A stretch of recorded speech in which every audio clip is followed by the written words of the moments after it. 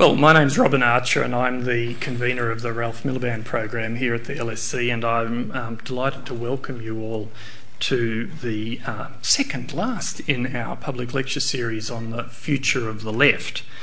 And I'm particularly delighted to be able to welcome Professor Jayati Ghosh.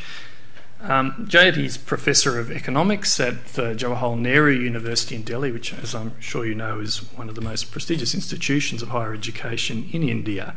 And she's written extensively in a range of areas on macroeconomics, on international finance, questions of employment trends, and also questions about women and development. And I think it's safe to say that she's been a forthright and lucid critic of neoliberal trends in the last few years. But she's not just a scholar of great repute. She's also been actively involved in numerous social movements, and she's served as an advisor to governments, notably to the government of India, where she's one of a handful of people that advise the Prime Minister on the National Knowledge Commission there. And she's a regular columnist who seeks to reach out to a broader audience with her ideas, writing for several newspapers and journals. Particularly notable is the fortnightly Frontline. No Indian intellectual with self-respect can be without it. And some of you may know that she's a regular contributor to The Guardian here in the United Kingdom. Her work's been widely recognised. I just want to mention one particular accolade, which I think is particularly admirable, speaking for myself, which is that she won the International Labour Organisation's prize for decent work research. And it gives you some feeling of the significance of this accolade to point out that her predecessors in winning this prize included Nelson Mandela and Joseph Stiglitz, who later went on to win the Nobel Prize. So I'm very, very pleased indeed to welcome Jayati here this year to speak to us as part of our Ralph Miliband program. So please welcome Professor Jayati Ghosh.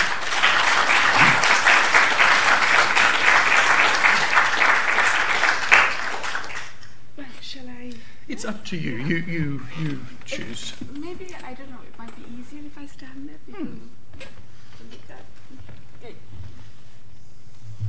Well, thank you very much, Robin, for that very, very warm and, in a sense, perhaps undeserved introduction. It's really a great pleasure to be here. For me, it's a great honour, actually, to be invited to deliver a lecture in the Ralph Miliband series, because I suppose, as we all know, Ralph Miliband was an outstanding social scientist and a very innovative Marxist thinker. I mean, he was, in a sense, he was a beacon to progressive people around the world, including in India, because I think his own work and the work that he promoted in the New Left Review and the Socialist Register was very much part of what made, for example, Marxism as a mode of thinking so attractive, because of the spirit of inquiry and questioning, as well as a fundamental commitment to a socialist future. And in a sense, his work also gave us the confidence to interpret the world around us, even when we disagreed with some particular interpretation of his own. I think Miliband showed us that ideas can and should be handled with care and with passion, and also without dogma or fear, including the fear of exposing one's own shibboleths. So it is as a tribute to what is a very inspiring combination of personal commitment and intellectual integrity and even fearlessness that I've chosen what probably sounds like a very ambitious topic.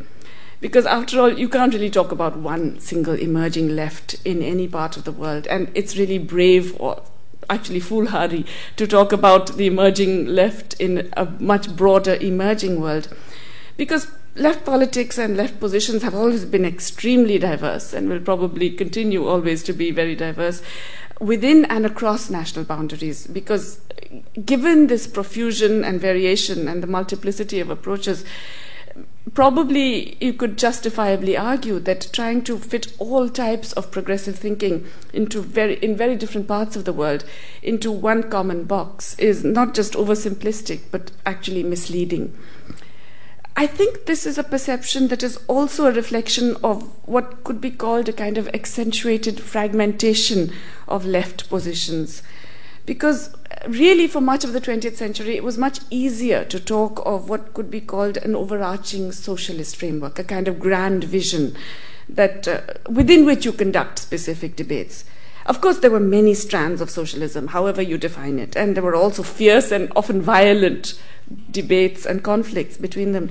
But even so, I think they shared more than a common historical lineage. I think they also shared a fundamental perspective, or if you like, a basic vision.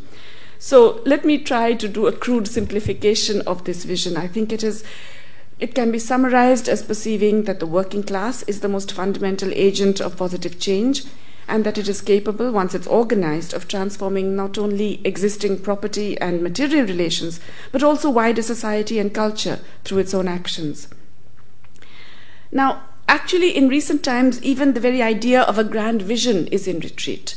It's been battered not just by the complexities and limitations of what you could call actually existing socialism, but more recently by the ferocious triumphalism of the opposite.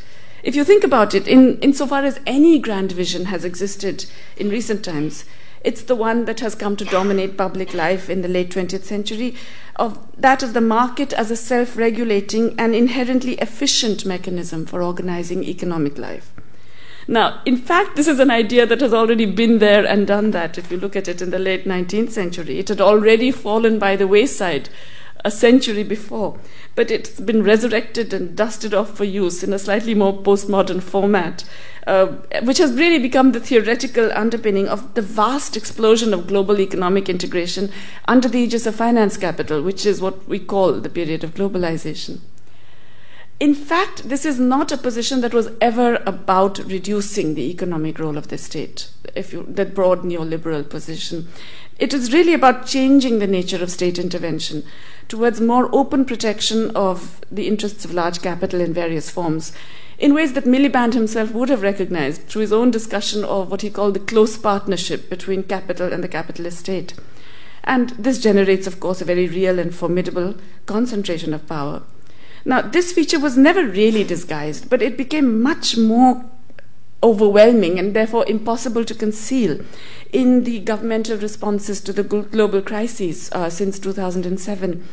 So the association of the ideology of supposedly free markets with strong tendencies to greater concentration of capital and the use of the state to further accentuate these tendencies and aggrandize capital has now been laid bare, I think, for everyone to see. Now, it's also true that the material processes that are unleashed by such a trajectory of unevenly shared burdens of crisis are no longer seen as socially acceptable in much of the world. This is becoming evident not just in the developing world, but also in many parts of the European continent. And there are many places that have therefore experienced, if you like, quiet or not so quiet revolutions. But it's probably fair to say that even as the resistance to global capitalism builds up in the South and in the North, it's tended to be accompanied by sort of gloomy perceptions that the grand socialist visions of the future, if you like, are no longer possible. They're really not anymore something that is considered feasible. If you look at much of the popular protest that is evident today in various places, it's still essentially about resistance, not transformation. And it involves, if you like, rearguard actions to stem the tide of brutal fiscal austerity measures that deny social and economic rights of citizens, but within the economic system, rather than conceiving and putting in place alternative systems. So there's a basic lack of confidence in anything other than capitalism as a way of organizing economic life, which still permeates popular protest in Europe and the United States. So the purpose of the left is seen to be somehow to exert a restraining influence on the worst excesses of contemporary capitalism. So the left is seen, if you like, as a civilizing and moderating force, not so much as a transformative and certainly not a revolutionary force. But elsewhere, in Latin America, Asia, Africa, I think the discourse is becoming quite different. There's much more dynamism in the global left than is currently perceived. And there are also varied moves away from tired ideas of all kinds, really. So the rejection of capitalism is also accompanied not just by imagining alternatives, but by shifting views about what constitutes the desirable alternative. And this has meant the interrogating of what could be standard tenets of socialist understanding in the past.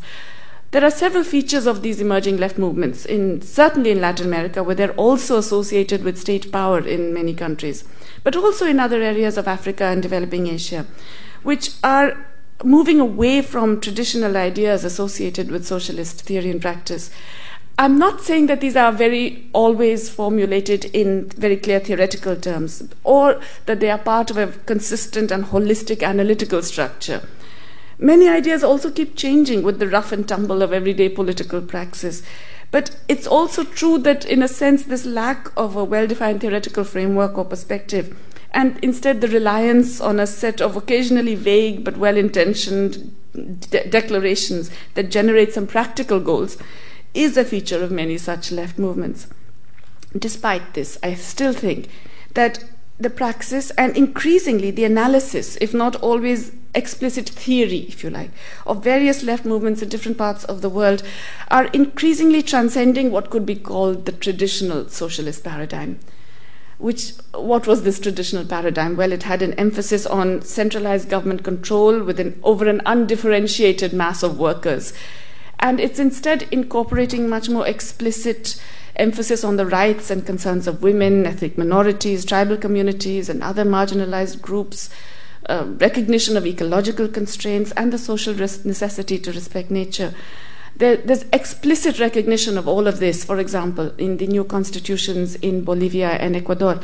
But they're also increasingly articulated by groups all over the place, trade unions in Southern Africa, the new left intellectuals who are in China, social movements in India, and many other places.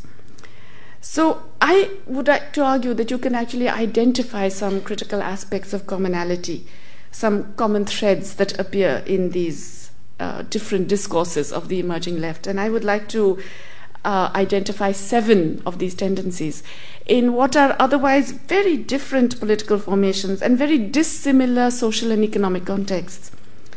These are not always new ideas, let me also emphasize. In many cases, they're often not more than just old ideas that appear new simply because of changing context and the collective failure of memory, but at least selective recall in the traditional left. And obviously, these are not ideas that are shared by all varieties of leftist thought today. For example, there are Maoists in India, in my own country, who would not accept several of the positions described, that I'm going to describe. But let me consider these 7 different themes. The first is the attitude to what constitutes democracy. Now, you consider some of the older socialist approaches in which the concept of the dictatorship of the proletariat was actually misinterpreted. And in some cases, it still continues to be used that way, to suppress formal democracy. Within the newer emerging left, there's much greater willingness to engage with and even rely on formal democratic processes and the procedures and mechanisms that were associated with bourgeois democracy, like elections, referenda, laws delivering rights, and related judicial processes. So, even as left movements and parties have recognized the limitations of electoral democracy, and in fact the increasing and sometimes alarming potential for the effective takeover of democratic institutions by money, power, and corporatized media, which is so evident in the United States, for example. But still, the emerging left relies more and more on using formal democratic institutions in different ways to further the broader cause. For example, the radical governments of Latin America derive their legitimacy from the ballot box. And it's the other way around. Right-wing anger is actually directed towards what are derided as populist policies of these left-wing governments that provide them with these overwhelming popular mandates. In other countries, the emerging left is often the greatest champion or defender of these formal democratic institutions, as well as the most concerned with their corruption and manipulation by entrenched interests and corporate power. So there's much more focus on procedural democracy and attempts to go beyond liberal democracy with new experiments like in deliberation, consensus building, and so on. This engagement is really quite different from earlier socialist formulations in which all institutions of the bourgeois state were seen as inherently and deeply tainted and incapable of reform or being used to bring about positive change in favor of the people. And it's also an extension, it's more than an extension, in fact, of the earlier idea of the role of the left as bringing about sort of national democratic revolutions in countries that were still entrapped by feudal and colonial structures, because it embraces, even only if it's only implicitly, the idea that the process is not unidirectional. In fact, leftist engagement with democratic institutions and processes can also transform the nature of left parties and organizations themselves. And this is also reflected in the changed approach to democracy within left parties and organizations. The tendency is not universal, but I think there is evidence that within emerging left groups, there's increasingly a trend towards the rejection of top-down models of party organization, exemplified in the democratic centralism of communist parties, for example, and moving towards more open democratic forms of parties and coalition building, so that within an overarching framework and a set of shared goals, there's a much greater tolerance and even respect for a plurality of opinions within the left. The second big feature, I would say, the relatively new feature, is the rejection of over-centralization. The centralizing, homogenizing state was a major element of actually existing socialism in much of the 20th century. And even today, it is kind of embedded in the consciousness of many of those who see themselves as socialist. Indeed, in the classical Marxist view, scale itself and the tendency of capitalist production to generate larger and larger scales was seen as paradoxically positive features. They enable the combination of large groups of workers who could be mobilized to alter production relations, and they allowed the effective and more rapid transformation of these relations to the benefit of all people. That was the perception. And it is also true that there were good reasons for the socialist celebration of largeness, if you like, which are still valid. The social coordination of investment remains an integral feature of a desirable economy, even when this is not explicitly acknowledged. And development in the most essential sense of economic diversification necessarily requires centralized decisions. We have Robert Wade in the audience who knows a lot about these things. And large-scale investment must be planned in some degree to be successful. Strategies of accumulation, the encouragement of socially desirable production of goods and services, and the distribution of wealth and income, they necessarily require some and often very substantial degrees of centralization. So it does this, once you recognize this does mean that even in the emerging left, you cannot have a blind or simplistic celebration of everything small. Nevertheless, most tendencies in the newer left praxis typically foreground the need for generating or enhancing the viability of small-scale production.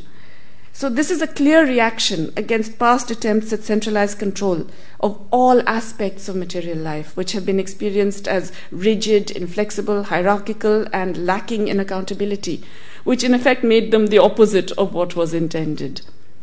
It's also true that material conditions, I think, have changed to make largeness less desirable or necessary in some respects.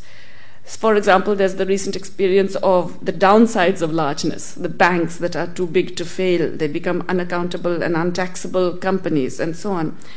And also technology, especially the convergence of ICT and energy technologies, is opening up new possibilities for productivity growth in decentralized settings, which increase the possibilities for locally managed, decentralized, and globally connected post-carbon economies.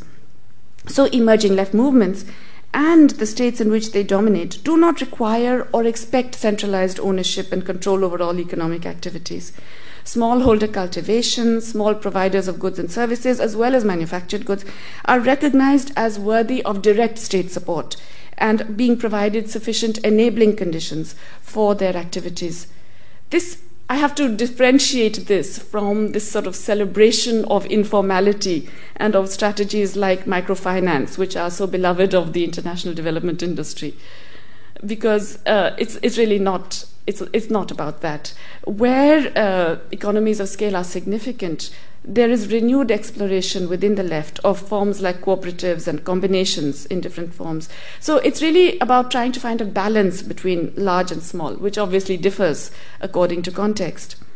Now, it's already evident that once you have an approach like this, it requires a much more complex approach to property rights. And I would argue that this constitutes the third major difference of the emerging left from earlier forms of socialism that did away with all private property and only recognized personal property. New left thinking is generally quite vague and even ambivalent about private property, disliking it when it's seen as monopolizing or highly concentrated, for example, in multinational corporations, but otherwise not just accepting it, but even, like in the case of small producers, even actually actively encouraging it. So increasingly there is explicit recognition of other forms of property rights, particularly communal property associated with traditional, indigenous or autochthonous communities, who in turn are no longer derided as pre-modern relics that have to be done away with, which was really part of the earlier socialist conception. Just as these emerging left tendencies in the emerging world engage more positively with formal democratic institutions and processes, so they also tend to speak more and more in the language of rights, which is, in a sense, the fourth new tendency, at least in the developing countries. These rights are not seen in the individualistic sense of libertarian philosophy, but they're more broadly defined in the terms of entitlements, as well as recognizing the need for social and political voice, not just of citizens, but of communities and groups. In a sense, when you think about it, the Universal Declaration of Human Rights, with its listings of various rights, can be interpreted as a socialist manifesto, since it requires the recognition of a wide variety of civil, political, social, economic, and cultural rights to be not only inalienable, but effectively a way of life. The way that various left governments and political groups have interpreted this in practice has been related to demands for citizens' or groups' entitlements from the state. There tends to be much more explicit recognition of the rights of the elderly, of children, of young people, of people with disabilities, the acceptance of the rights of indigenous peoples and communities, and even nations within a country is also much more common within the emerging left.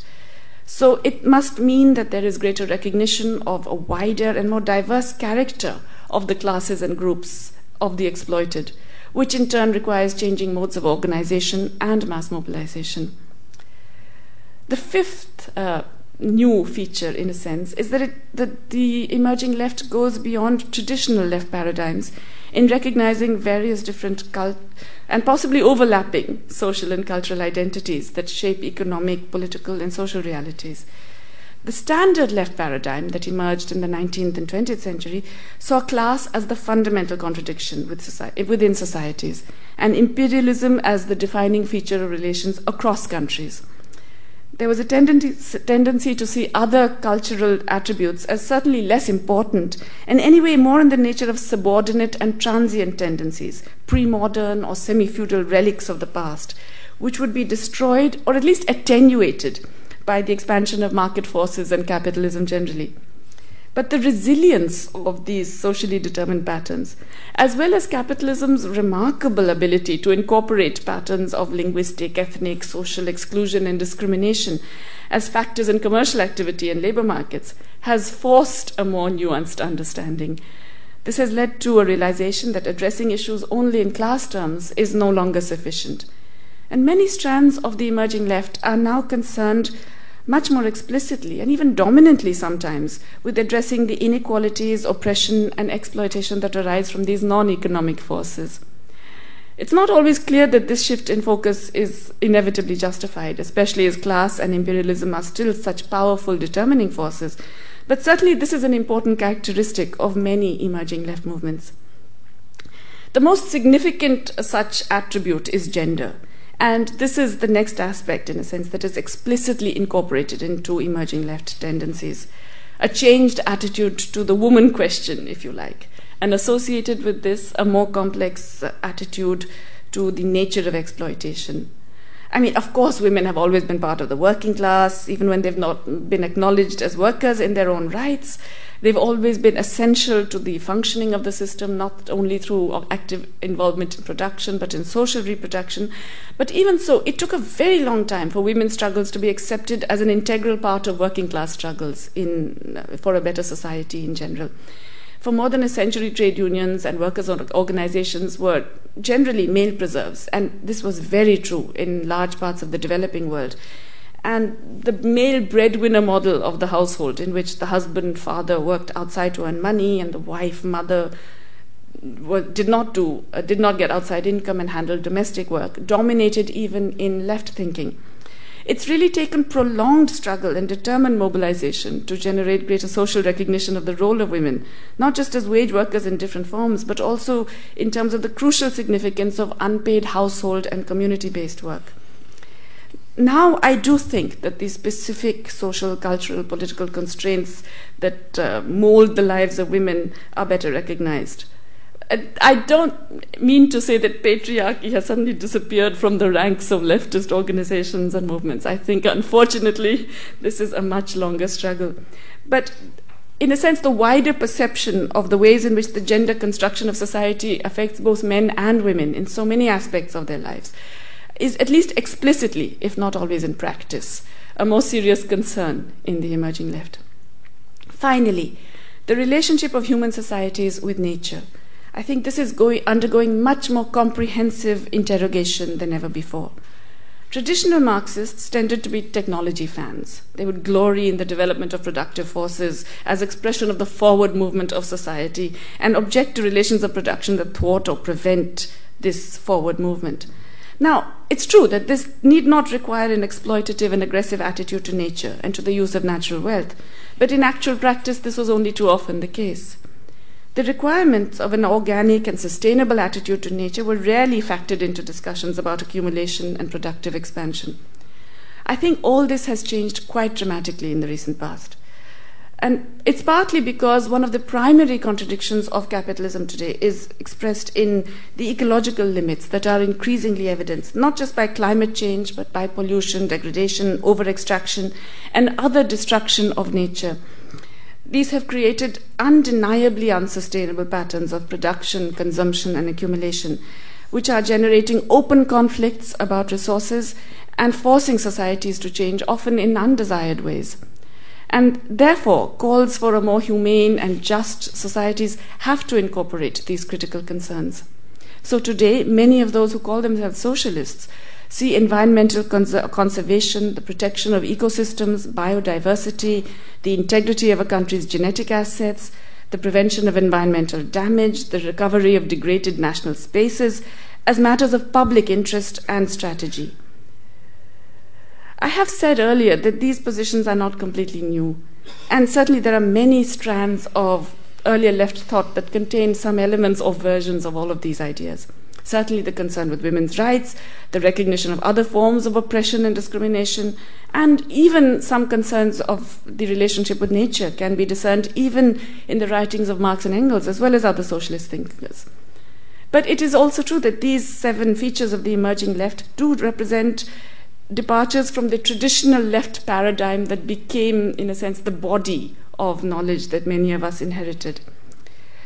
But despite these differences, I think there are also elements of strong continuity that still remain. And there are 2 that I would like to highlight: the attitude to and the significance of the nation state and the attitude to imperialism.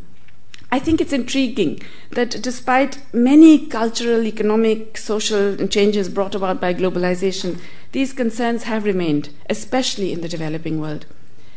At one level, of course, the nation state, the focus on the nation state is obvious, because there are demands for rights of individuals or communities or nature, you have to define them in relation to the locus whereby such rights will be ensured. And the nation state remains the basic location for such demands and negotiation. It is the terrain in which these demands for rights are actually carried out, the struggle is carried out. And the demands generated by the proliferation of current economic forces require state intervention in all sorts of ways: reining in finance, generating economies of scale, determining the extent of the use of the products of nature, the redistribution of assets and income, all of these things. So how leftists engage with the state, even when they recognize what Miliband would have called it, the executive arm of the bourgeoisie, it is still an arena of constant negotiation. I think there's a fine line that left engagement with the state must tread between compromise that thwarts all progressive intent and an insistence on a purity that is not just false but actually renders left forces irrelevant. But in addition, the transformation of the state is still seen as necessary, but it's perceived to be possible through a much wider range of strategies than were available to the traditional left of the 20th century. including the participation in democratic processes that I have talked about before, and demands for larger democratic empowerment of the people. But it's also true that material forces have transcended the somewhat limited boundary of the nation-state. The cosmopolitan character of capitalist production and accumulation that Marx talked about in the Communist Manifesto has never been more evident. And this has abundant implications for effective popular collaboration and mobilization for change. How that will translate into effective left practice is, I believe, still an open question. I think it is really a dilemma that hasn't been resolved. This leads, in a sense, to the second continuity, the concern of the emerging left in the emerging world with imperialism. In the broad sense, imperialism not in a very conventional sense, but imperialism in the broader sense of the use of the nation state in the struggle of large capital to control economic territory of different kinds. This can be land and other resources, labor, markets, knowledge and technology, and so on. Now, I think this is actually an area of difference with left tendencies in the developed world, or at least some left tendencies in the developed world, which increasingly tend to view imperialism as an outdated concept, which has been rendered irrelevant by globalization. And sometimes, at least from the outside, seem to forget or even ignore the material content of much of international relations today. But the struggle for economic territory of different kinds is at least as significant as before. And in fact, the relative decline of the only current superpower has further accentuated it. So the left in the emerging world is not only concerned with these tendencies, but also has to confront it in its quotidian practice, which includes not just standard weapons like war and military aggression, but also newer instruments like the control over privatized intellectual property rights and trade agreements or economic partnership agreements that fundamentally protect large capital of particular nations. For these and other reasons, the left, and in fact more than the left, a broader public perception in the developing world, tends to be much more cynical about the intent and nature of humanitarian intervention to forcibly export democracy and other attempts to enforce the international rule of law in very selective cases. When I first thought of the subject matter for this lecture, it seemed as if the alternative progressive visions for future organization of economies and societies were both more likely and more prevalent in the global south. And indeed, just as there are those who think that the fulcrum of global power is shifting, however slowly and unevenly, towards the south and some countries in the south, it can be argued that the more exciting and imaginative forms of socialist praxis are increasingly to be found in countries that are currently in the global periphery. But recent happenings in Europe and even the United States suggest a more complex reality in the north as well, as the established beliefs get challenged and there are more thoughtful formulations of feasible alternatives, as the Occupy movement or the Indignados and other political movements suggest. As more and more people engage and recognize with how current economic structures operate in ways that are fundamentally inimical to their interests, the stronger and sharper becomes the search for economic alternatives. I think that this is inevitable because the fundamental premises of the socialist project remain as valid as ever. What are those fundamental premises? The unequal, exploitative, and oppressive nature of capitalism, the capacity of human beings to change society and thereby to alter their own future in a progressive direction, and the necessity of collective organization to do so. The fecundity of socialist alternatives cropping up in different parts of the world suggests that whatever we may think to the contrary in what are otherwise generally depressing times, this project is still very dynamic and very exciting. Thank you very much.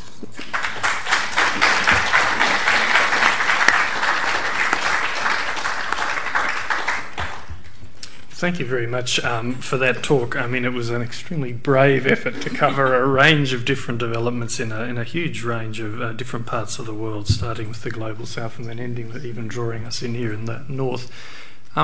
We're open now for questions, and I'm ready to take. Hi, Rami, a member of public. In terms of macroeconomic framework, don't you think that the new left still operates in the neoliberal macroeconomic framework in terms of believing in fiscal discipline and monetary stability? Yes, but is it okay? Can you hear me? Can you hear me here? Yeah, okay. Yeah, Rami, it's true. Let me distinguish between what you could call social democracy kinds of New Left and the more self-proclaimed radical versions of the New Left. For example, governments in Latin America, who also do believe in macroeconomic stability, not because they believe inherently in macroeconomic stability, but because they're operating in a globalized world in which they will be forced to believe in it very quickly if they don't. My limited, I must admit, but still, the little experience I've had with some governments in Latin America, like Ecuador, Argentina, and so on, suggests that they are questioning the fundamentals that require that kind of thing. Not that they're questioning the need for, let's say, for fiscal discipline in the medium term. But short-run fiscal discipline, certainly there is an issue, and certainly pro-cyclical fiscal discipline, there is an issue. But they are questioning, for example, patterns of financial structure that reduce the ability for monetary policy to have an effect. So they're questioning the underlying premises which would affect how you view macroeconomic policy. Macroeconomic policy in a world where finance is free and concentrated is very different from one where you're trying to rein it in and where you're preventing it from doing certain things. I don't know if I've made that clear, but yeah. Yes, the gentleman at the back. Good evening. My name is Kaustubh Bhattacharya. I have two questions. The first question is, in the context of the emerging world, and particularly in India, we had a lot of democratic left parties, and one of them ruled in one part of India for nearly 3 decades. And a lot of the leadership of these left parties and support base was from the middle class professionals. And contemporary Indian middle class is quite cynical of some of these movements, as evidence from the media. How do you see the middle class in the emerging world, particularly in the Indian context, engaging with this emerging left? And my second question is, do you see emerging left coalescing along the lines of shared language? For example, can we say there's an emerging left among the Commonwealth countries like South Africa, Australia, New Zealand, Britain, because they shared a certain common language? Thank you. Yeah, these are very interesting question, especially the second. Okay, the middle class in the emerging world. Now, this is huge because, as you know, the middle class is not just huge but growing massively. Let me begin with India. And okay, unfortunately, the history of India suggests that no major political change has been possible without the support of the middle class, which is extremely unfortunate because currently the middle class is very reactionary.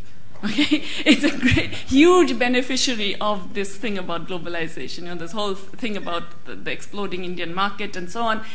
Even if it is 10% of the population or 15% of the population, that's more than 150 million people, which is a reasonably large market, shall we say.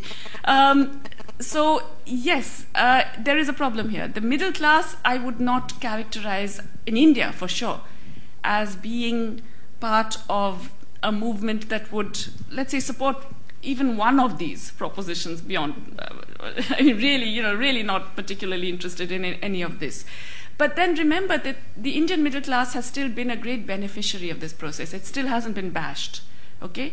Latin America, where the middle class has been bashed, you get a much greater coalescing around certain let's say around a lot of these propositions. And what is quite interesting in countries that are highly polarized. Venezuela is the extreme case, so I'm actually leaving Venezuela out. But if you take other countries that are highly polarized, like Ecuador, or like Bolivia, or like Argentina, you find that the middle class also is split. It's no longer the case that they see that they are direct material beneficiaries of many of these processes. They are often now at the receiving end of the austerity or the adjustment or all the things which are now actually very familiar terms in Europe. I no longer have to explain these in Europe. It's interesting.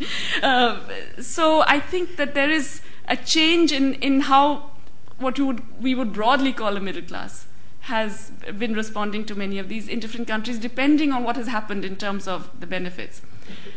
remember that, the growth process, China and India are really countries where this middle class has been a huge beneficiary of this pattern of accumulation. There are segments, I think what is happening even in India, and certainly to a much greater extent so far in China, is that this process, it's a very unequal process, but it generates aspirations among everyone, including, certainly those who have gone in for some education, increasingly privatized higher education with, large debts involved and so on. And so when these aspirations come into conflict with a reality that is not going to deliver, then you will get responses. It hasn't happened yet. But yes, there's hope. And yes, I think we can look around and see that it is happening, in a sense, in these other countries. The common language, this is a really difficult one. I don't know. By language, you mean like English, French, etc.? No. In South Africa, they're saying very different things from what they're saying in India, for example. Latin America, we tend to lump together because I don't speak Spanish or Portuguese, and then we get what we get from the English language media. But when you visit there, you discover that there are very, very significant differences and a proliferation of alternative views. But it is true that Latin America has suddenly a range of governments that is saying relatively similar things. In a sense, also because if you look for the real laboratory for the neoliberal experiment, it was definitely Latin America. So they have been there, done that, and lost their T-shirts decades ago. They, in a sense, therefore, they have the glamour of that particular project is not available to anyone in Latin America anymore, in a sense. So that has created some homogeneity, I would say, perhaps, but not. I don't know whether you could call that language. I'm not sure what to call it, actually, but it's an interesting point. I have to. Certainly, in the English-speaking world, you get a very, very wide range of responses, not quite the same. Okay, the woman here with the grey top. I have a question regarding what falls under the last point we discussed about the relationship with nature and the environment. And this is with reference to the agrarian food crisis. And I guess one of the responses in the emerging left has been this sovereignty, food sovereignty movement. And so, I don't mind, my knowledge is more about India, so it's fine if you give that as a specific response. Or in general, what do you think is the possibility of any sort of transformation coming out of that? And since it's really predicated on delinking from the market, and that's a problem. Yes, this is a really tough one in India. There is a huge struggle going on around the issue of food security because we have a government, a bourgeoisie and a middle class, which actually wants greater integration with global food production structures, global distribution networks, and says that the problem there's a problem because we haven't integrated enough, because we still have largely peasant agriculture, which is increasingly less and less viable. So part of the struggle today, even among social movements that don't see it as the solution, is just to make basic agriculture commercially viable for the small farmers, which it isn't today. Increasingly, what has happened is that you have a combination of very volatile output prices and dramatically rising input prices associated with falling productivity of the soil, which makes agriculture simply financially not viable. So the first is to just simply make it viable. Whether that can be done through delinking is the problem here is that you're talking about farmers who have already been integrated, so they already have large debts, they already have various features which they cannot simply wish away. And so it's a question of how you address an agriculture that has already been corrupted by the inroads of the market, but in which you want to create sustainable practices that allow the farmers to survive in a situation where delinking immediately is not an available option. They can't simply say, well, I won't repay your debt because tomorrow somebody will come and basically take over whatever property you possess and make you various offers you can't refuse and so on and so forth. So I think it's a more complex problem, certainly in India, but in many other countries as well, which is that we are now talking about processes of commercial integration that have gone very deep. And the purpose of a large part of state policy is to make it even deeper. There's a kind of attempt at the destruction of the viability of small farming, which is part of what people have called the predatory commercialization of the countryside, in a way to kind of allow large corporates. In a sense, these are still the great large hinterlands. China and India are still the great hinterlands for global capital. We haven't done a whole bunch of things that the rest of the world has already done. So there is a huge attempt to prize open whatever exists already. So some of it is still rearguard action. In such a context, can you go in for the newer kinds of alternatives that you're talking about? I'm not sure it can work quite in the same way. I think that, for example, the various experiments that are there in Europe, alternative farming practices, often based on alternative money and all kinds of things, are possibly not really applicable right now in many developing countries, because the material context is a bit different now. It's an open question. It's worth thinking about more. But Okay, Robert. Thank you very much for the talk. You have spoken at the level of nations and regions. Is this working? Yes. Nations and regions. I'm wondering what you think is happening at the international level, that is the level of international organizations. Do you think that there are international organizations where any of these ideas, or at least any of the more economic ideas of the emerging left, have some traction? You were at the ministerial meeting of UNCTAD in Doha just a few weeks ago. UNCTAD is the one UN organization where you might say there is some traction of some of these ideas. It's the think tank for developing countries. But you witnessed how ferociously and how effectively all of the Western states pressed to get UNCTAD to stop saying anything about the financial crisis, about the roots of the financial crisis, and get it into subjects like how to get more FDI into developing countries, how to improve governance in developing countries, how to pay more attention to youth and to gender, and various other things. I mean, you saw how determinedly the Western countries were to close down this one organization which gave some traction to these ideas. Certainly that's my interpretation. I was also there.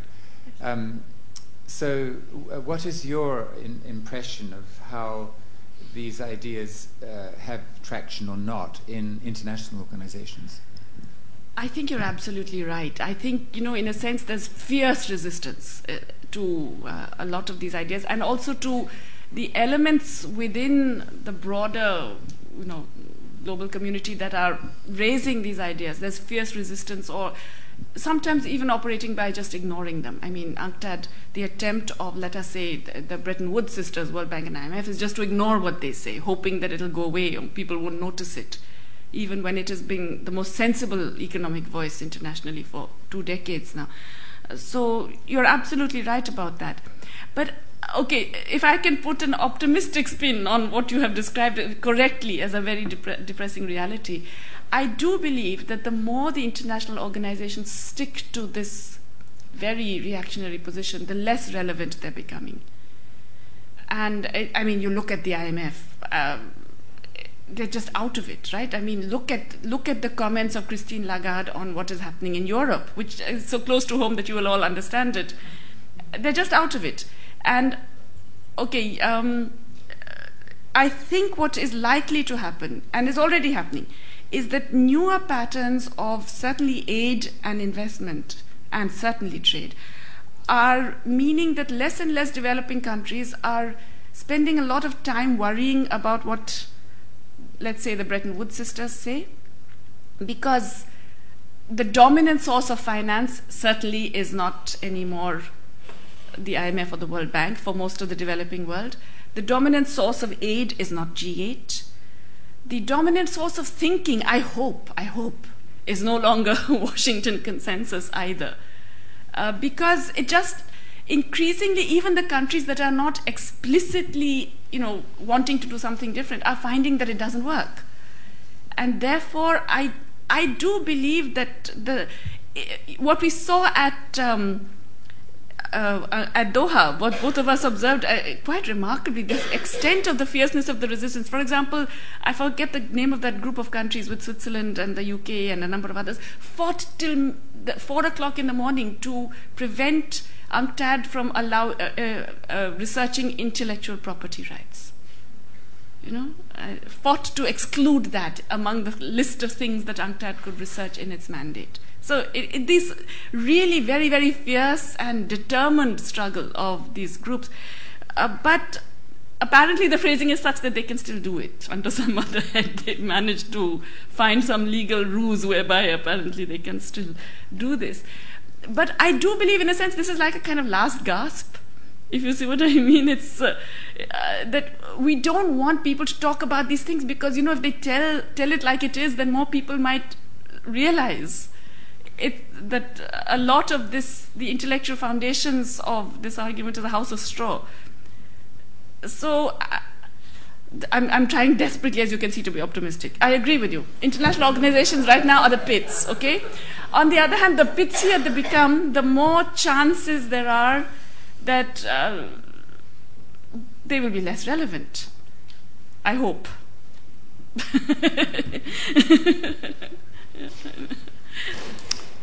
Yes, this person here in the blue. And then after that, this person in the green up the back. But one at a time. Hello, my name's Rachel. I'm a student, and I'd like to push you a little bit more on the left-wing governments in Latin America. Mm-hmm. Two issues which are pretty closely related. These countries, a lot of them are exporters, mainly hydrocarbon exports, and they were before the left-wing governments, and they still are. And one criticism is that they haven't really done enough to move away from that. And so, first question is that a fair criticism? Is it realistic to expect them to have diversified more, or are they just making the best with what they have? And related to that is this issue of integrating the ecological concerns, because this is also one of the conflicts we're seeing in these countries. It's one thing to acknowledge ecological limits when the left is out of power, but a very different question when they're in power and very dependent on exploiting oil and gas and things like that. Yeah, both very good and very tough questions.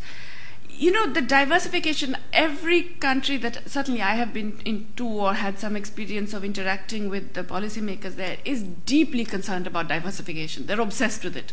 They're all desperately thinking of strategies for diversification. Yes, they've been relatively, if you look at the economic structure, it hasn't changed, but they don't change in 5 years or 10 years. Yeah, these things take time. All of them are trying to institute trade and industrial policies for diversification. And I can give you details for certain, for particular countries, but all of them are trying to do that. On the resource issue, though, I would like to say, every time people talk about the successes of some country, let's say Ecuador, they've got oil, they've got gas, so, fine, what's the big deal? Or Venezuela, there's no problem. They're just living off their oil.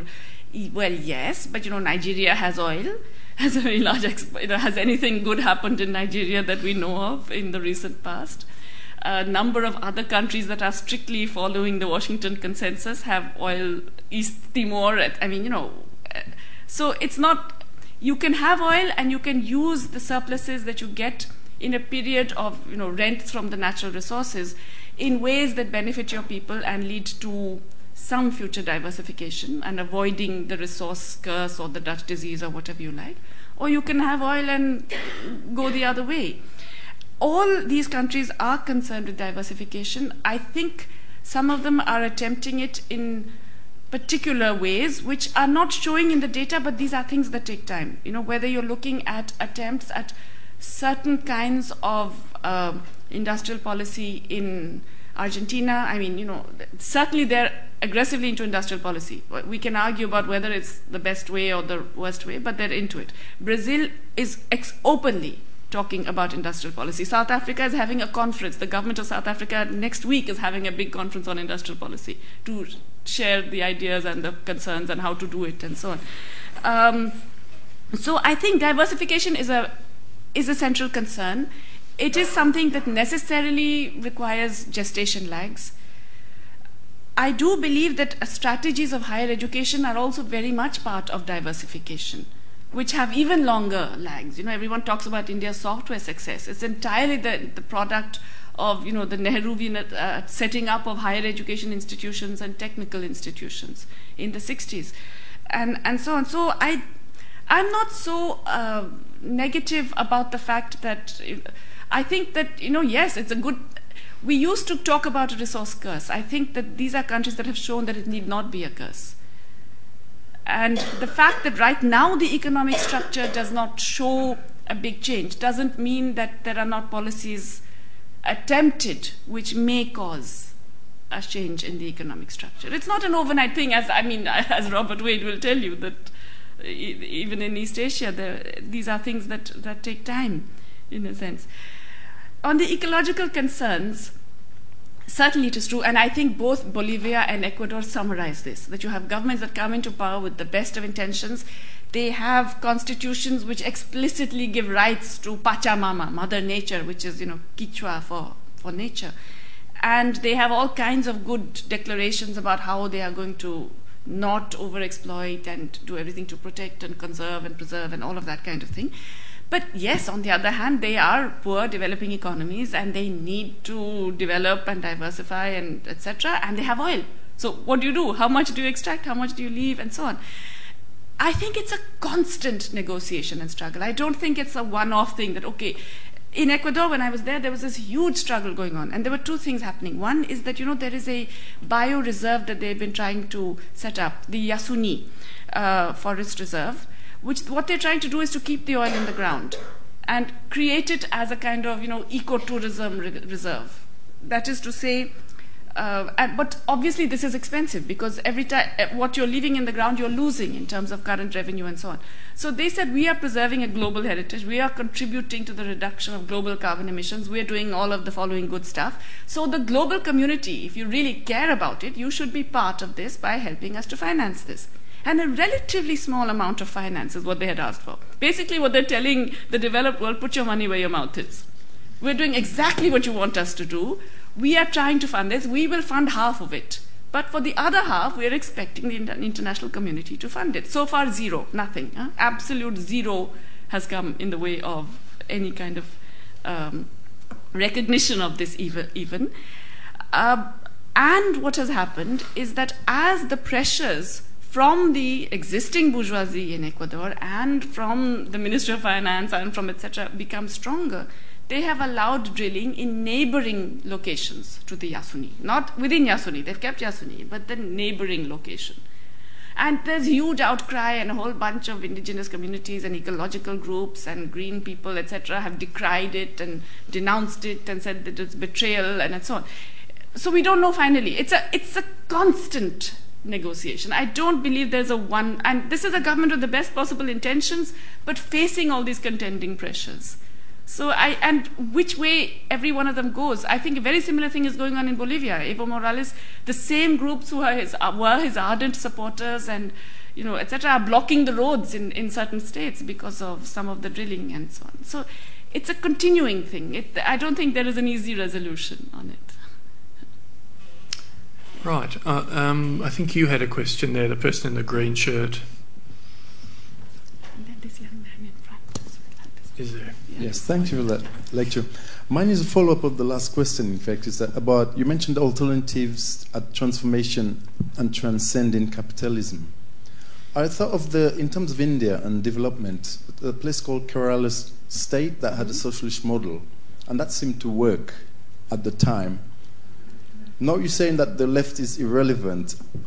Is there a chance of a re-emergence of the left as an alternative for progressive development in the South? including yes, India? absolutely. I don't think the left is irrelevant at all. I think it's completely relevant, actually. And I think, no, really, I mean, I don't think it's irrelevant at all. In Kerala, in fact, what's very interesting is that Kerala is a very funny state. Every 5 years, they always throw out the party in power. This has happened for the last 35 years. Just as West Bengal kept the same party for 35 years, in Kerala, they changed 7 times, okay? In fact, 9 times. They've been changing all the time. This is the first time when they lost by a hair's breadth. I mean, really, just, it was almost, I think, down to a few thousand votes in certain constituencies. So they were actually winning. But more significant than that is that what has happened in Kerala is that the discourse, the political discourse has completely changed. So that the non-left coalition, which is run by the Congress party in Kerala, is completely different from the Congress party anywhere else in India. They are completely, if you hear them talk, they sound completely left. Okay, the discourse has shifted completely to the left. And that is what is seen as the public discourse. Certain things are taken for granted that have to be delivered, the public delivery of essential social, etc., etc. And many of the innovations of left practice, including decentralized decision-making and decentralized planning, etc., have also been seen as, as nothing can be changed in those. In other words, no government will dare to touch it. So even if they're not in power, the shadow runs long and deep in a sense, and that's a good thing. It is interesting to note that even in West Bengal, where the left was unseated after 35 years, the new government, which is a very bizarre government run by a very bizarre lady, but the discourse is completely to the left of the previous government. The discourse, the political discourse is all about, it's completely to the left, okay? It's all about the viability of small cultivation, the control of large capital, the prevention of multinationals, And it's very strange because a whole bunch of right-wing people piled onto her bandwagon thinking, finally we're throwing out the left, and now we're stuck with this woman who is pushing them around and they don't know how to handle it. But I'm saying that the political discourse changes when you have, the... Yeah. Okay, this young man. Right, yes. Oh, and then in the back there as well, yeah. Thank you, Professor Ghosh. I'm a student at UCL. I have a question for you. Many economists have pointed out that as a country reaches its middle income status, it can be quite hard for that country to break out of that sort they call middle income trap, and they really need further political and social reforms in order to break out of that trap. So as countries like China, Vietnam, Indonesia, and India gradually reach that point, do you think that they will continue reforms, or I mean, where will they go, both intellectually, politically, and economically? Thank you. Okay, yeah, this is, to be honest, I have always been quite bemused by this middle income trap concept, okay, because this whole notion that the minute you hit, 1,000 per capita GDP, US $1,000 per capita GDP in purchasing power parity, suddenly there's some fundamental change in structure, and that then you can get in, you lose competitiveness to poorer countries, but you're not yet significant enough to join the big guys. I found that problematic. And I think it's problematic because, there's no underlying analytical reason why this should happen. Okay? And let's face it, this middle income is a changing population. Greece is going to join it very quickly. It's already poorer than Mexico. Huh? It's already poorer than South Korea. Etc. So let's say that this is it's a room in which people come and go rather than a bunch of people stuck in there unable to get out. I think that the fundamental difficulty in terms of economic diversification today, if you had to ask me one thing, I would say it's intellectual property. I would say that the big problem that is constraining the future expansion of countries that have huge potential, let's say the BRICS, okay, is not that they haven't done enough reform or that they haven't, I don't know what, whenever people say you haven't done enough reform, what they say is let our capital in there. That's basically what they're saying.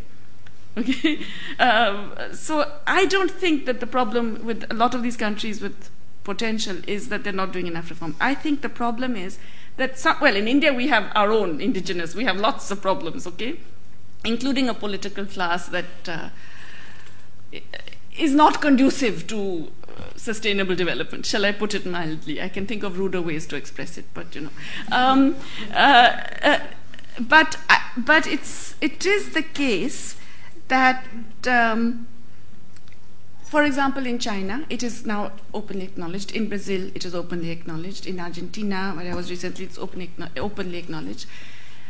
Increasingly in countries like South Africa as well, that even when you want to diversify, even when you're willing to put in place trade and industrial policies, which you can somehow swing even the WTO to do, you can manage in various ways, you are deeply constrained by inadequate access to knowledge. Okay? And let's face it, no country in the world has developed without that access, just as they haven't developed without directed finance. So this is a growing concern, and so there's much more concern. China, for example, has just increased its R&D spending to 7% of GDP. I mean, they can do it. They can do these huge swings, but most other countries can't. And I think that's the big constraint. If you ask me what's the middle income trap, it's the same trap for everybody. It is that there is this inadequate access to knowledge in different forms that prevents further expansion. Yeah, there's a gentleman. Yes, this gentleman on the right. Thank you for a very inspiring talk. Appreciate it very much. Do you have any thoughts on institutional reform at a world level, like sort of the UN and World Bank, and in what way the emerging left can have an impact on that? I mean, your comments about UNCTAD, is it, are very relevant in that regard, and it's a story that's often repeated, and I lament it's sort of almost archaic in terms of the processes that take place or the framing of it in some way. So I wondered if you had any thoughts about how these venues or forums may be reformed in some way, and how the emerging left, if that's the case, or do they need reforming? Or I mean, what's your view on that? Yeah. It's so difficult because, let me put it this way. Does the world economy need international organizations with the mandate of the IMF and the World Bank? Yes. Okay? Does the world today need the current IMF and the World Bank? No. Does the world today need the current IMF and the World Bank? No. Okay, I mean, yes, of course, we do need an international organization. We need, those organizations with that mandate to do those things.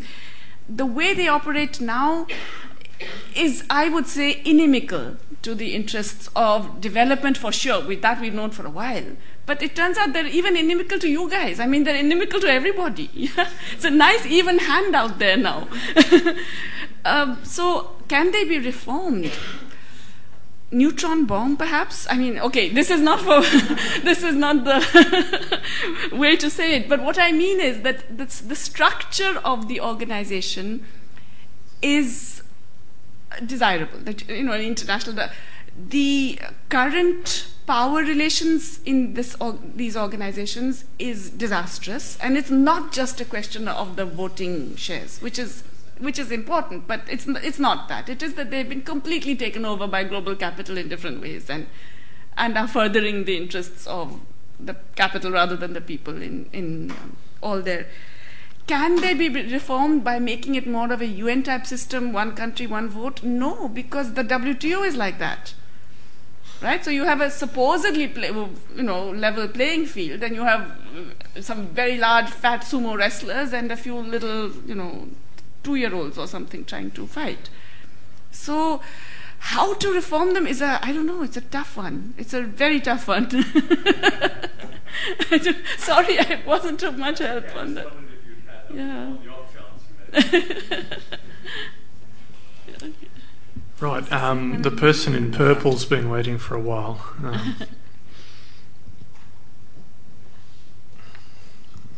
Thank you. I'm an LSE alum, and I had two questions. One, sorry, is it easier without the microphone? Or? No. Okay. Sorry. First is that there's been a lot of talk recently in the media about the alternative to neoliberalism not being the left, but being the Chinese model of authoritarian capitalism, which is state-led and is kind of a mixture, but it's certainly not something the left would consider to be in its own intellectual tradition. I was wondering if the left in the developing world had an answer to that, or whether it's just seen as another brand of neoliberalism, what have you.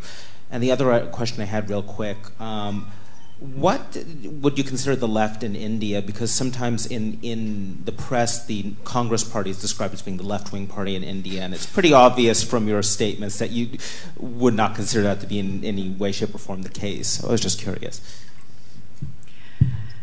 Yeah.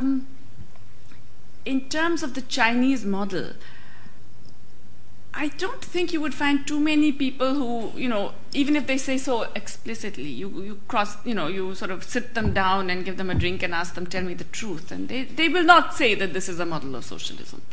Okay? Certainly nobody I have ever met in China talks about socialism, except for the new left. And they're talking about something else, not what's going on now. Okay? So I think the Chinese model is a very effective model of state-led economic diversification. It's very effective because of the advantages that centralized planning and all of that give you. Okay? But it is a model that is very fragile. And in fact, I do believe that is a system sitting on a powder keg, actually. Because it's a system that has been increasingly based on the delivery of higher and higher rates of growth and generating aspirations. So that, you, in a sense, it's a kind of Faustian bargain. You give up on other things so that you keep getting more and more of the goodies, in a sense. And this is what the people have been more and more fed with. And that is coming up with against all kinds of problems. One is that there is a general disaffection with that bargain in the first place. But the second is that increasingly the state is finding it hard to meet their terms. Because, everywhere else in the world, the 6% rate of growth of GDP would be seen as okay, no big deal. And good, in fact. Wonderful in some places, okay? In China, it's a disaster because the expectation levels have been raised to such an extent and the employment generation is so low per unit of GDP growth that kind of slowdown is going to give you political convulsions. And I do believe that, in fact, this is a Communist Party that is well aware of it. And I think that the kinds of things which we get very hidden suggestions of, the Bo Xilai case, which is ongoing, I don't think it's over, and so on, are part of a power struggle that actually reflects very different positions on how to deal with what is universally recognized among the elite as a problem. So I don't think the Chinese model is sustainable beyond a point today anymore. I think that it ran its course, in a sense, in terms of the poverty reduction. And remember that poverty reduction was very critically linked to two things, to the improvement in terms of trade in agriculture and the ability to move people out of agriculture. That combination, that was it. That was what determined the poverty reduction. As both of these come under threat, it's really not so clear anymore that it's even economically such a clever model right now. The second question was on? Who's the left? The Indian left. Who's the Indian left? Yeah, well, okay. So let me put it this way. The current government, the people in positions of power are not left. Within the Congress Party, yes, there are definitely elements that would be called leftist in any other country, and even in India, their positions. As I mentioned to you, the government in Kerala, the positions it takes are very much to the left and certainly unrecognizable in the Congress Party in other parts of the country. So it's a very broad church, okay? But when I think of the left in India, I certainly think of the major left parties, but I also think of a whole bunch of, I don't know whether this is a common global term, organizations and what are called social movements, which are coalitions of groups. Sometimes they come together for certain things, and then they join up for something else. And there is a network of these, which is important in changing public policy discourse. For example, when we had the Employment Guarantee Act, or when we had the right to information, these were things that were the product of sustained mobilization by a combination of these forces, that is to say the social movements and the left parties. And it wouldn't have been possible without them coming together. So that's what I think of in India as the emerging left, if you like. Yeah. Okay, can I just get a feeling for how many more people want to ask questions? So 2 people here. What I might do, at the end, and one up the back there. So I'll. And 4. Okay. Sorry, Yeah. 4th one. Okay, well then maybe we'll take them in 2s. Okay? If you just keep some notes. First with you, and then you. Was that me then? That was you. Yes. Sorry. A very quick question, I hope. In the emerged world, if you like, a lot of the change in the left recently is coming from movements rather than political parties. You mentioned Occupy, I'm thinking things like 38 Degrees. To what extent do you think movements are going to be more important than political parties themselves in the emerged world? And to what extent do you think that will be different in the emerging world?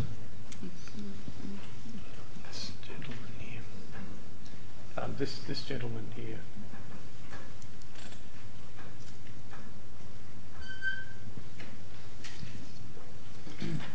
Thank you.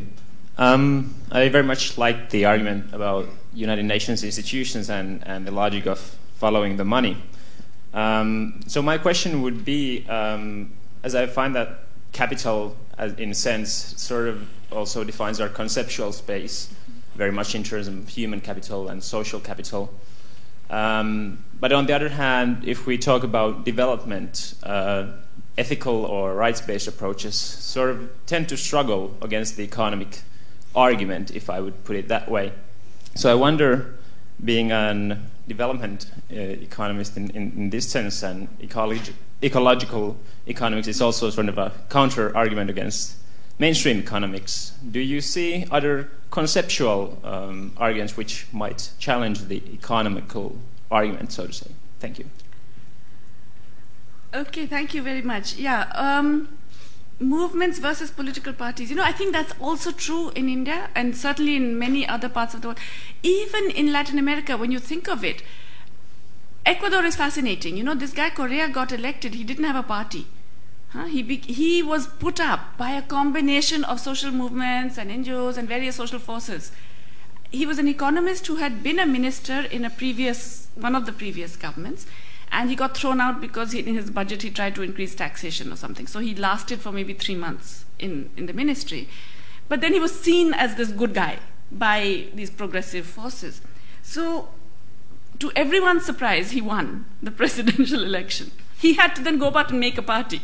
Okay, and they made a party again with the assistance of all these various groups, which had then swept the parliamentary polls and so on and so forth, and which is now creating all this angst about this populist kind of movements, and you can imagine what the right-wing media is saying about this kind of thing.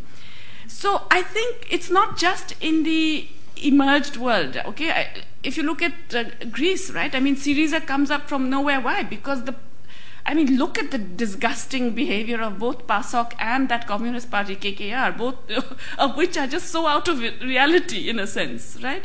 So I think the politics will throw up alternatives, and often they can be much more rapid than people expect. How sustained they are, we have to see, but I think that earlier distinction we would make, that, a political party is okay, is good, it's safe, it's established, it has a network, it has organization, it can mobilize. And then there are all these other riffraff out there, who are sort of the disorganized left. It's valid in some cases, but it's becoming less valid, partly because the parties have been relatively rigid. And so that's why I'm saying a lot of what I'm calling emerging left is not necessarily very clearly defined in party terms. It's often an amorphous thing in which it can include a party but also include others and so on. And it's true for both emerged and emerging worlds, I would say. On the other question, the rights-based thing, I think it's a complete fallacy that sensible economics is against that. I think that's a myth that we have been fed and which unfortunately is believed only too often, because constantly we are battered in the financial press and in the general media and overall by this thing that there is this hard technocratic stuff which economists understand, and that all of you can talk with your feel-good stuff, touchy-feely stuff about rights and women and ethnic and blah blah, but you're not really with it in terms of the economy and what makes it work and so on. Now, surely after 2007, everybody must realize that that's all crap. It's not true, okay? In fact, a sustainable economy based on a generalized expansion of demand is much better off with better income distribution, better employment generation, etc., and all the things which are associated with a rights-based approach. These are actually, and this whole thing that there's no money for X and there's no money for Y, but in fact there's money for bailouts, okay? I think to me it's a source of wonder how this has not exposed the model more thoroughly. Okay, so I don't agree that we need an economic argument. I think we have the economic argument. I think it's a stronger economic argument, definitely, for sure, because the other side there is no argument, right? It's really the politics which is restraining it, and the huge role of the media, which is in a sense the elephant in the room. We haven't mentioned it, but I think the media is massively important in sustaining structures of power well beyond their due date, in all of our societies. So. Okay, now I think we'll just try and have quick questions, and then there was two people, one person over there and one person over there, and I'm going to ask you a quick question too. Okay, so I now need a fresh piece of paper. So, okay, yeah. No, I think it would be good if you could name it. It was interesting when you said that the Declaration of Human Rights could be read as a socialist manifesto. Isn't it the case that the Declaration of Human Rights is actually the more fundamental of the two perspectives or ideologies? And that you haven't said much about the United Nations as a possible, for all its flaws, as a possible counterbalance. Previous question and the rights philosophy, which is a basis for intervention in nation states that contribute to human rights. I'm wondering if socialism could be, as you described, a much more flexible filter than it used to be. And to that extent, slightly less grandiose, and then maybe the energy is coming from, or can still come from, the UN and the human rights. Yeah, very, very briefly. I was thinking initially about the relations between the Naxalite insurrectionists and the previous Left Front government in West Bengal, and from that, wondering whether there are any trends in terms of the relationships between the emerging left and the existing left organisations, whether there are trends in terms of cooperation or antagonism, which can be seen across different countries. Okay, I'll just add a third one quickly, and you feel free to ignore it. I mean, really the question is, what do you think the role of organised labour is in the industrialising world? After all, there's a standard story about the developed world, which is that organised labour has declined and other forces have become more important, but there's a sense in which in the industrialising world the situation is more as Marx described it when he was alive, or heading in that direction. So what's your comment on that? Wow. Yes, Robin, another lecture on that one. Okay, yes. You're right. The Universal Declaration of Human Rights is like a statement of the ideal society in a way. Okay, so yes, if you want to put it that way, that it's more fundamental. It's the set of goals, but it's goals that really it's goals specified in terms of outcomes rather than mechanisms and processes, and that's where the hard work is, in a sense. I mean, I think the first is that while you will get a lot of people to agree to a lot of the tenets, although I think if everyone read all of them, I'm not sure how many would agree, because they're pretty revolutionary, actually. So all the governments that signed on to it, I don't know what they were thinking, because they're fairly revolutionary. But on the other hand, it doesn't really give you a template for how to organize your economy and your society and all of that kind of thing. And I think what socialist praxis, if you like, is trying to do today is get to that template. That, okay, fine, there's that goal out there, but how do you do it? What are the systems, the economic structures, the processes, the mechanisms, the legal context? How do you develop all of that to actually go at least some of the way into achieving that? So yes, and therefore it has to be much more flexible, because the other thing that we haven't mentioned is that for each of these things there is huge resistance. So anybody who's trying to do anything good and is not able to do it, it's not only because they got it wrong or they were stupid or something, but because there's massive resistance.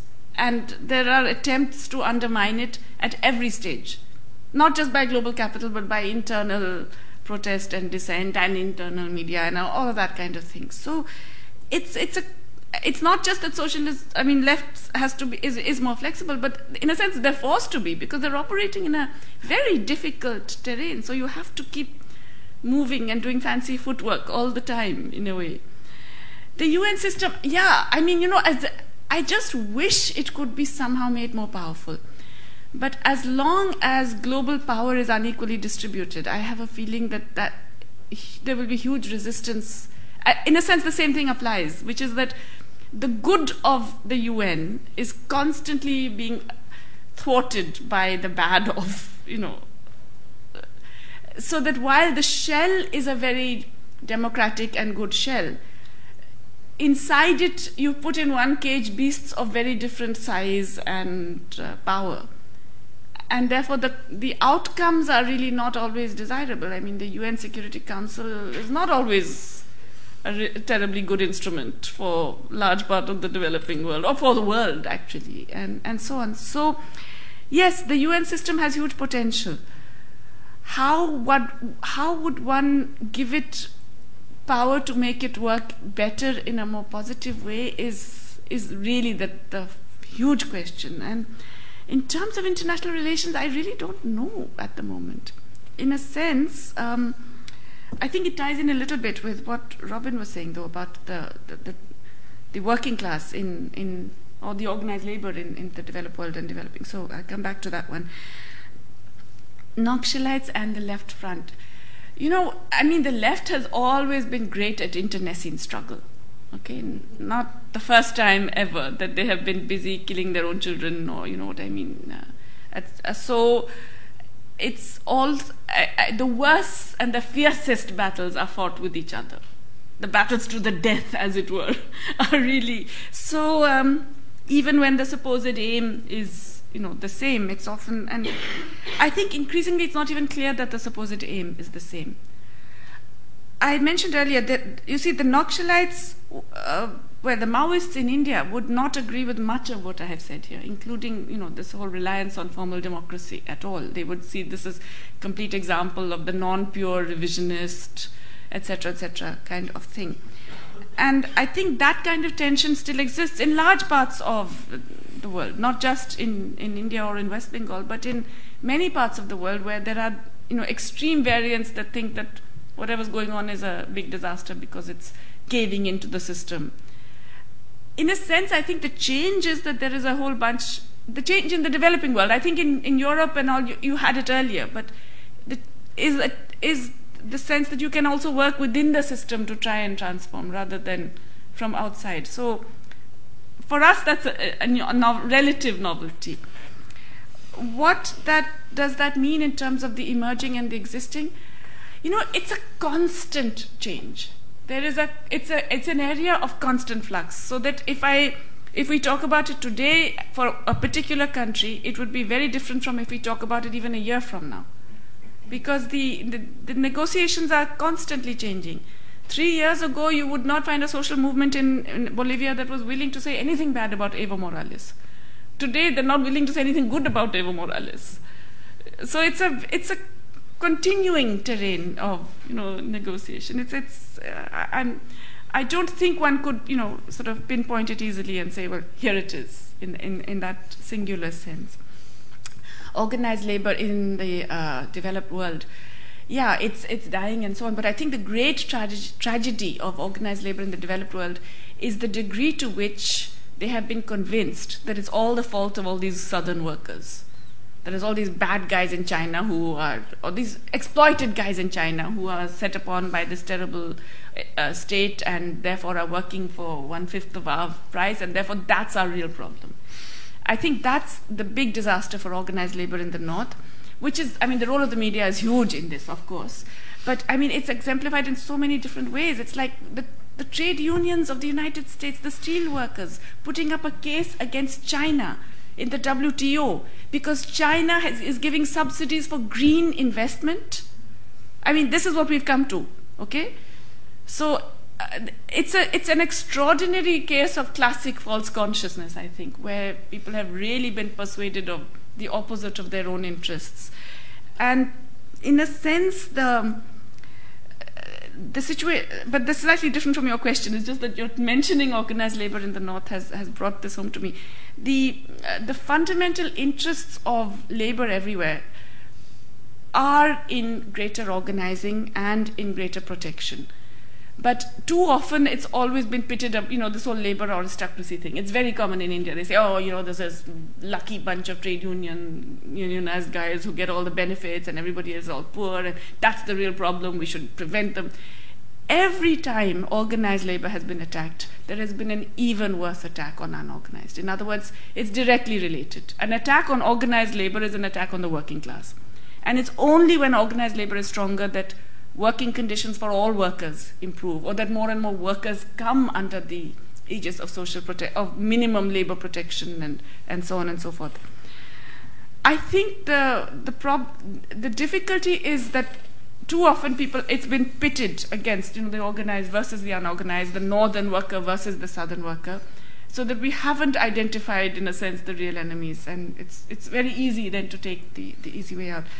So it's much more that we need to recognize that it's not this is a wrong representation of the reality, and that the way forward is necessary for any kind of sustainable society, economy, and global order, because let's face it, it's not a sustainable global order either at the moment, requires much more active, not just cooperation, but active working together of the people across the world.